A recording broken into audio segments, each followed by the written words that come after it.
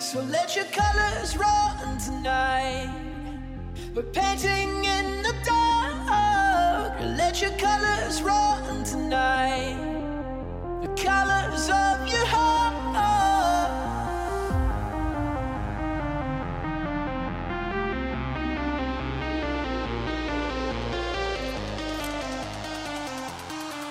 Hey guys, and welcome to the Catchy Electy podcast. My name is Patrick, and I am a Nazarene pastor in Colorado, and I'm joined today with Chris, who is a Nazarene pastor in Ohio.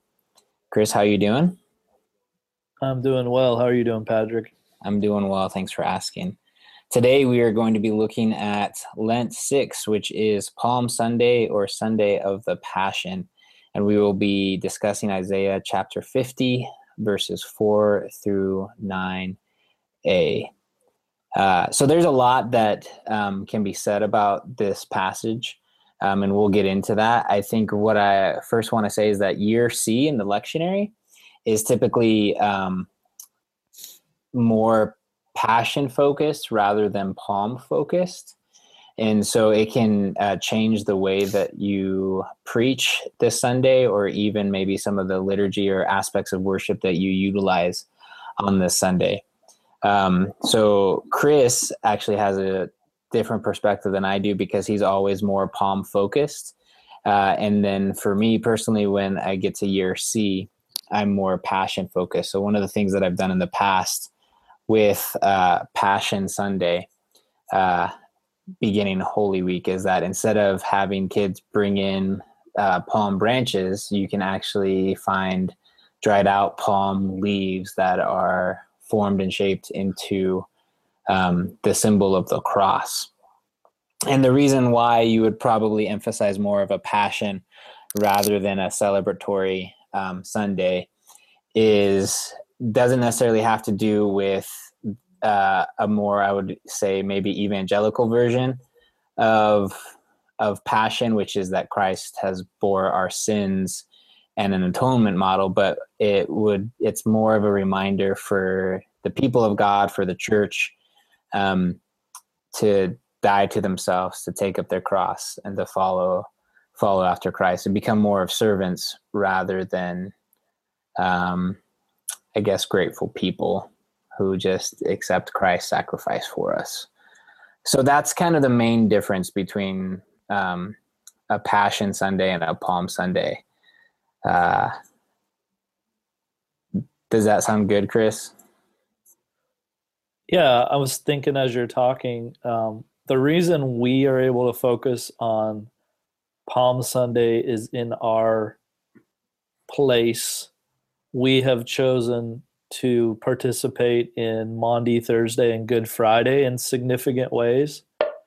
And so it allows us to sort of have all of those days during Holy Week. But I wonder if in some locations or traditions, that if Holy Week isn't something that people are comfortable with because of their historical understanding of it, I wonder if doing the Liturgy of the Passion would sort of help begin to bridge that gap for people. Because one of the struggles is, right, you go to Palm Sunday, and in the evangelical world, you go to the triumphal entry, and then you go to the resurrection, right, and you never have to deal with anything in the middle. Right. And I think that, like, more pragmatically in a lot of evangelical churches that are liturgical, that's the way that it has been used, is that the Passion Sunday has been used to just kind of set up Easter Sunday. And they just kind of skip over Holy Week. But I would say even if you are a church that participates in Holy Week, you can still use the Passion Sunday as a way to reflect upon what it means to be the bride of Christ, or even the body of Christ in this world, and what does it mean to share in his passion so that we can share in his resurrection. Where I think, like, on Maundy, Thursday, it's still easy and maybe even accurate to get caught up in the whole atonement piece that is prevalent around this time of year. and maybe even should. I mean, I'm not arguing that we need to do away with the atonement of Jesus. I'm just saying that what I like to use Passion Sunday, the liturgy of the Passion for on this Sunday, is to associate us with the Passion rather than just find gratitude for Christ's Passion, which is what I tend to use Maundy, Thursday for and Good Friday for anyway. Yeah, this definitely allows you to deal with this in a more fully orbed way. I've never focused on the Passion more than Palm Sunday, the liturgy of the Palms, but Georgia and I are going to have to talk about that now. So. Well, and at least for year C. At least for year C, yeah. And I think for me too, like I'm still on Marcus Borg's whole Palm Sunday idea that, about like how Jesus came in on a donkey, and usually at this time, Pilate is coming in on a white war horse. Oh yeah. Yeah. Like, and I've been stuck in that whole idea for like the past couple of Palm Sundays. So this will be a good way for me just to kind of break free from that. Even though it's really good, this is still a good way for me to break free of that and to talk more to the people about what our role in the Passion is. So cool. Yeah. Hey, so do you want to read it for us? Yeah, let's read it. So it's Isaiah 50 verses 4 through 9a, and I'm going to be reading from the New Revised Standard, and this is what it says. The Lord God has given me the tongue of a preacher, that I may know how to sustain the weary with a word. Morning by morning he wakens my ear to listen to as those who are taught. The Lord God has opened my ear, and I was not rebellious. I did not turn backward. I gave my back to those who struck me, and my cheeks to those who pulled out the beard. I did not hide my face from insult and spitting. The Lord helps me. The Lord God helps me. Therefore I have not been disgraced. Therefore I have set my face like flint, and I know that I shall not be put to shame. He who vindicates me is near. Who will contend with me? Let us stand up together. My adversaries, let them confront me. It is the Lord who helps me. Who will declare me guilty? All right. So the initial thoughts, again, is just for me personally, is that as I read this text, is that it's really easy to associate the idea of the suffering servant with the Christ during Holy Week and the Passion. And I think that's a legitimate association. Like, I don't think that we should shy away from that. But I think also in this text, because the servant goes unnamed, and because it's set in this really poetic kind of eschatological scene from 2nd Isaiah, that we could also associate the suffering servant with the body of Christ, with the church. And that yes, gratitude is a required response, but it shouldn't be the only response to this text on Palm Sunday or Passion Sunday. That in both the Passion of Christ and this idea of the suffering servant of God, that it's a call to us to recognize who we are to be, that we aren't to be a people who desire our own safety and security, but we should be a people who strive to live a life that is in the service of God and in the same manner as Christ.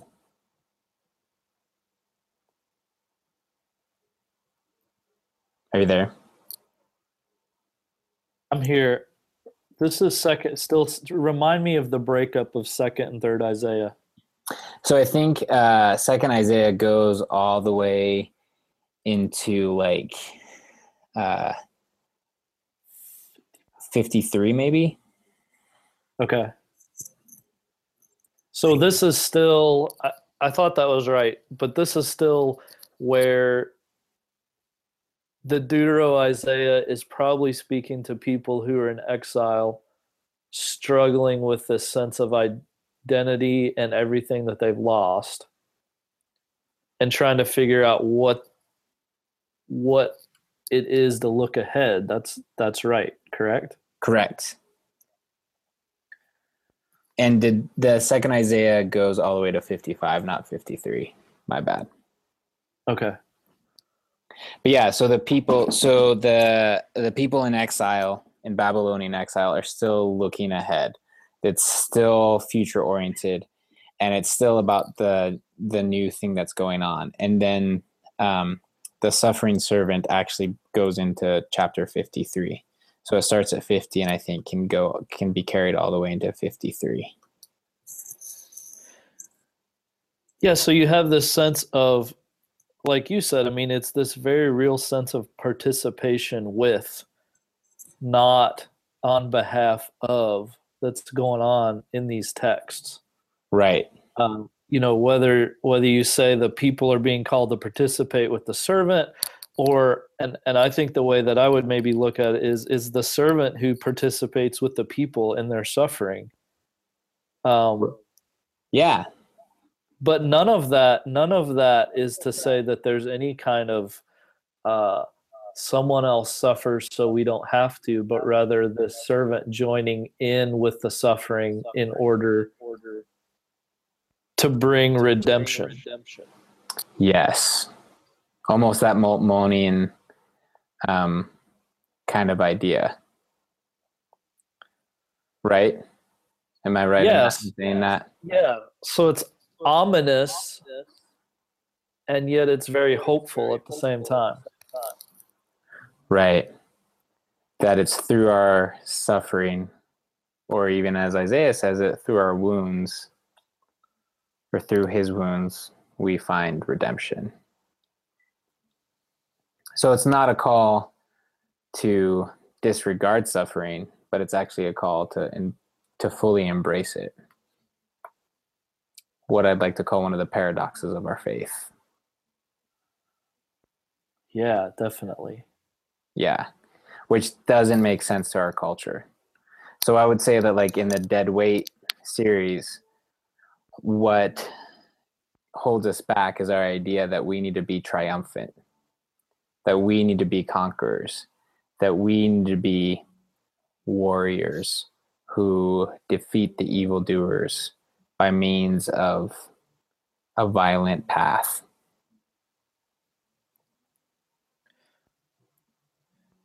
Yeah, that almost doesn't even make sense of a lot of Christianity that we see these days, right? Right. Well, because we get our mythology from the stories that we tell ourselves. And what are the stories that we tell ourselves? John McCain and Die Hard, which I'm a fan of, but still, John McCain and Die Hard, or the Avengers, or maybe not so much the Avengers, the most recent Avengers. That one, even though it really didn't have a strong story plot, the whole idea at the end was kind of unique. And probably fit more with this idea of suffering servant. But the first Avengers was totally like, like we're gonna overpower the people. Yeah. Overpower our enemies. And so so that's the stories that we get. Well, and this is incredibly hopeful that we are called to participate, and yet there are these texts that say, therefore I've not been disgraced.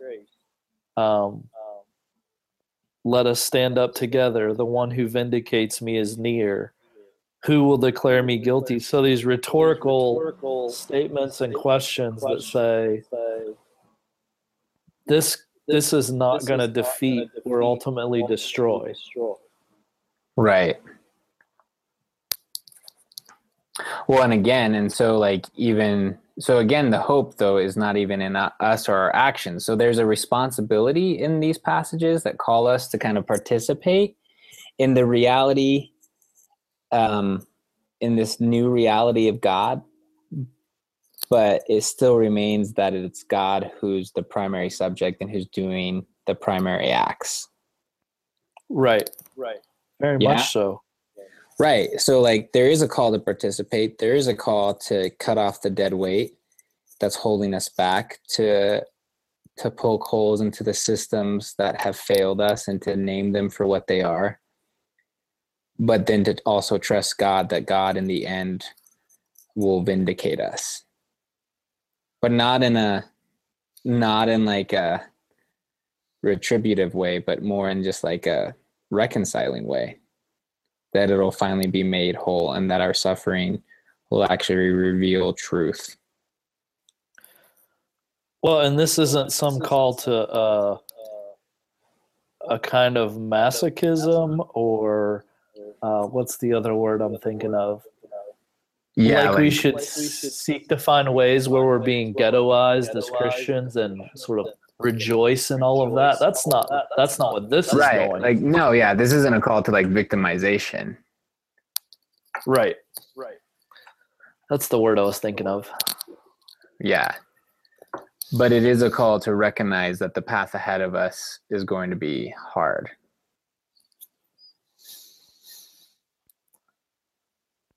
Right? Yes, I'm sorry. I was reading through the text again. Yeah, I mean, I think it is a call that so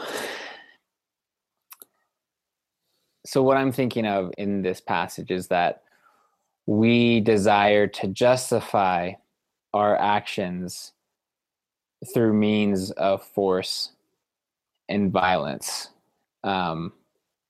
Whether that be saying, well, one day you're going to get yours.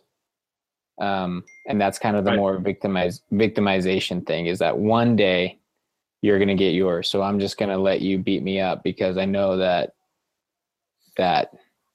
revenge is coming. And I think that's a form of violence. Or it's might makes right. And so, we're going to conquer you, which are really kind of just like two sides of the same coin. Is in that. Yeah. But this text is more of saying, no, there's actually redemptive power when we find ourselves in solidarity with the failings of the system, when we confess that our ways have failed, and when we point out that the systems that should keep order and justice are actually creating disorder and are being unjust. And because we declare that, we are going to begin to suffer. But don't worry, because in the end, God is going to redeem all of it, including the systems that have suffered with us. So both the oppressed and the oppressor will learn how to participate in this salvation, which is completely different than saying, well, in the end, you're going to get yours. Right. It comes back to that participation for all. Mm-hmm. That's enough to get you in trouble this Sunday.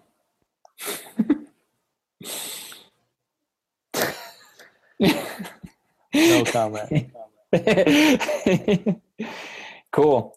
Well, from this point on, we're going to be looking into our Easter series. I'm pretty pumped about that.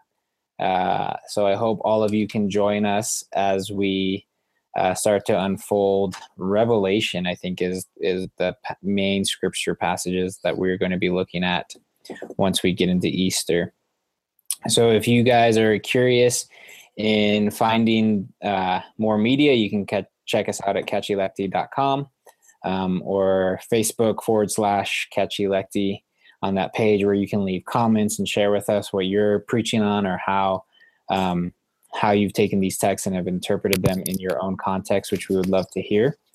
My name is Patrick Ingle, and you can find me at faithcommunitynaz.church or on Twitter at Patrick Glenn. It's PADRAICGLENN. It's really confusing.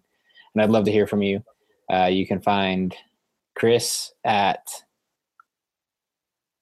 you can find me at cfcn.org, or you can get me at Twitter at CRPOK. There you guys have it. We look forward to just hearing back from you and to hear how your preaching is going in your context. Grace and peace to you all.